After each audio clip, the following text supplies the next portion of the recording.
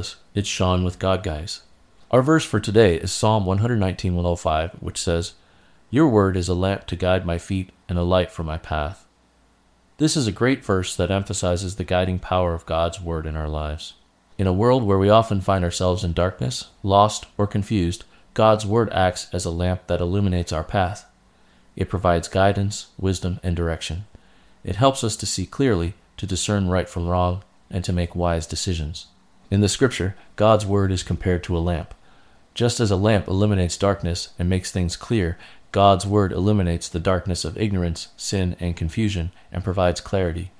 It lights up our path, showing us the way to go. But how do we apply this in our daily life?